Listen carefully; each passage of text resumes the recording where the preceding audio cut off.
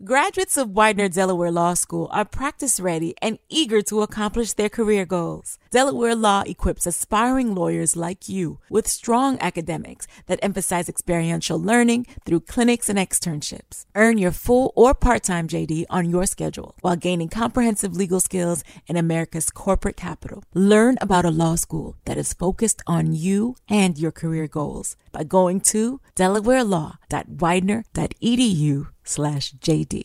M&M Talkies पे चाचा नसरुद्दीन चाचा नसरुद्दीन की कहानी। मेरे 6 साल से 60 साल के दोस्तों, नसरुद्दीन का आदाब। आज जो कहानी मैं आपको सुनाने जा रहा हूं उसका शीर्षक है आजादी। हम सबको ही किसी न किसी रूप में एक अनजानी आजादी की तलाश सदा रहती है।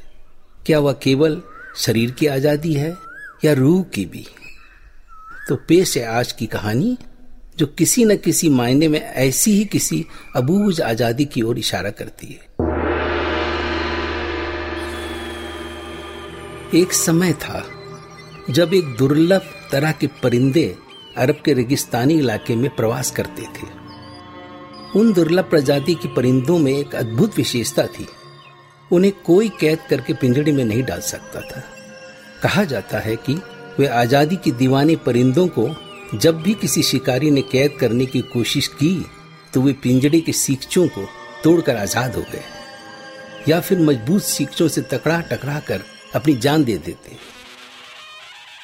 उसी काल में सुदूर चीन देश में एक अत्यंत शक्तिशाली सम्राट का राज था। वह सम्राट अत्यंत ज्ञानी था। कहते हैं वह सम्राट दुनिया के हर बोली के अलावा पशु पक्षियों की भाषा भी जानता था। और जब उस सम्राट को किसी अरबी सौदागर के द्वारा उन दुर्लभ परिंदों के बारे में पता चला तो उसके मन में एक अजब लालसा जाग उठी। उस सनकी सम्राट ने तय कर लिया कि वह हर हालत में उन परिंदों के एक जोड़े को कैद करके अपने निजी चिड़ियाघर में रखेगा। और फिर वह सम्राट अपने विशेष सैनिकों के दस्ते के साथ कुछ अति कुशल शिकारियों को अरब की ओर रवाना किया। वह दल महीनों बाद यात्रा करके अरब के उस रेगिस्तानी इलाके में पहुंचा जहां आजादी की दीवाने उन परिंदों का वास था। बहुत जल्द उस दल के शिकारियों को गुमान हो गया कि उन्हें जिंदा पकड़ पाना असंभव है। सो उन्होंने घात लगाकर एक तूफानी रात उन शक्तिशाली परिंदों के एक घोंसले से 2 अंडों को चुराने में किसी तरह कामयाब हो गए।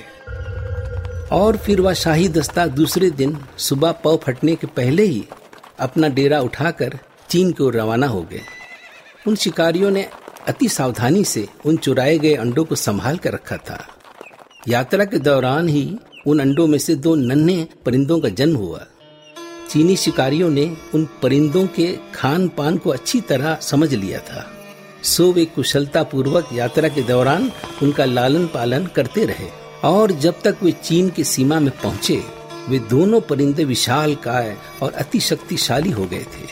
उन्हें पिंजड़े में कैद रख पाना बहुत ही कठिन होता जा रहा था। जब चीनी सम्राट ने उन दुर्लभ परिंदों को देखा तो उसकी बाँछें खिल उठे। वह सम्राट बहुत ही चतुर और चालाक था। उसे समझ में आ गया था कि अधिक दिनों तक वह इन्हें कैद करके नहीं रख पाएगा। सो उसने एक चाल चली। उसने पक्षियों के भाषा में ही उन उतावले परिंदों को कहा, डरो नहीं, मैं तुम्हारा दुश्मन नहीं बल्कि दोस्त हूँ। मैं तुम्हें कैद करके नहीं रखना चाहता हूँ, मैं तो खुद ही आजादी पसंद हूँ। इसीलिए मैंने तुम्हारे रहने के लिए अपने विशाल बाग में विशेष प्रबंध किया है। यहाँ खुला आकाश है, तालाब और झरने हैं, चारों तरफ हरियाली ही हरियाली है। तुम जब चाहो अपने पंख फैलाकर खुले आकाश का स्वाद चख सकते हो। बस दोस्तों, इतना ध्यान रखना कि मेरे देश की सीमा के 10 दिशाओं में अदृश्य सींगें लगे हुए हैं, जिसे तोड़कर भाग पाना असंभव है। बाकी यहाँ तुम्हें कोई तकलीफ नहीं होगी। खूब मजे में रहो मेरे शाही मेहमान बनकर। उन अबोध परिंदों के पास कोई और चारा नहीं था, सो उन्होंने उस सम्राट का निमंत्रण स्वीकार कर लिया। और जैसे जैसे समय गुजरता गया उन जोड़ों में से एक परिंदा उस सम्राट के बाग में संतुष्ट और खुश रहने लगा। वहाँ पूरी सुविधा थी, किसी चीज की कोई कमी नहीं थी। समय पर उन्हें भोजन मिलता था, आकाश में विचरने की उसे पर्याप्त सुविधा थी, और उसे भला क्या चाहिए था। अब इससे क्या फर्क पड़ता है कि वह सम्राट के अति विशालकाय अदृश्य पिंजड़े में कैद था, लेकिन दूसरे परिंदे के अंतस में किसी अनजान आजादी की एक अजब बेचैनी और ललक थी। उसे सम्राट की दी हुई सुविधाएं कांटे की तरह चुभते थे। उसे दिन रात किसी अनजानी आजादी की पुकार सुनाई दे रही थी। दिन ब दिन उसकी छटपटाहट बढ़ती जा रही थी, और एक दिन उससे ना रहा गया। वह पागलों की तरह उड़ चला किसी अनजानी पुकार की ओर। वह उड़ता ही गया, अपनी जान की बाजी लगाकर सभी बंधनों को तोड़कर। न जाने कब तक वह उड़ता रहा, लेकिन जब उसने पीछे मुड़कर देखा, उस सम्राट के देश की सीमा बहुत पीछे छूट गई थी। कहीं कोई अदृश्य पिंजड़ा नहीं था। उस चालाक सम्राट ने उसके मन में एक ऐसे पिंजड़े का चित्र खींचा था जो था ही नहीं। वह मात्र काल्पनिक भय था।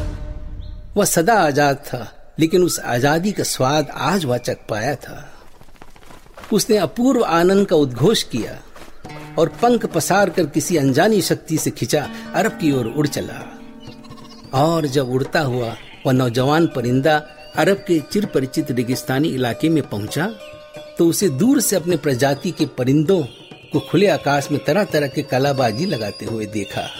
उसकी खुशी की कोई सीमा न रही। वह भी अपने साथियों के साथ आजादी के उस उत्सव में शामिल हो गया, लेकिन मन में किसी कोने में अपने उस साथी के लिए उसे दुख भी था, जिसे वह पीछे चीनी सम्राट के कैद में छोड़ आया था। क्यों दोस्तों, है ना यह एक अद्भुत कहानी। आजादी एक सोच है, एक आसमानी एहसास है। सारे बंधनों से आजाद, दूर तक केवल अनंत आकाश। अल्लाह, यह सोचकर भी कितना सुकून मिलता है। M&M टॉकीज पे चाचा नसरुद्दीन चाचा नसरुद्दीन की कहानी। What if you only ever changed the life of one person? Or managed to change a single human destiny? Just one. Then yours is a life well lived. Because to extend a hand to those you don't know and help them along their journey with spontaneous acts of kindness, unnoticed and perhaps even unremarked, is the most remarkable thing you can do. Sometimes it takes courage. Sometimes something more. But all the good you can do in this life begins with the belief that you can be the change you seek. No, nothing else matters. So don't ever stop believing.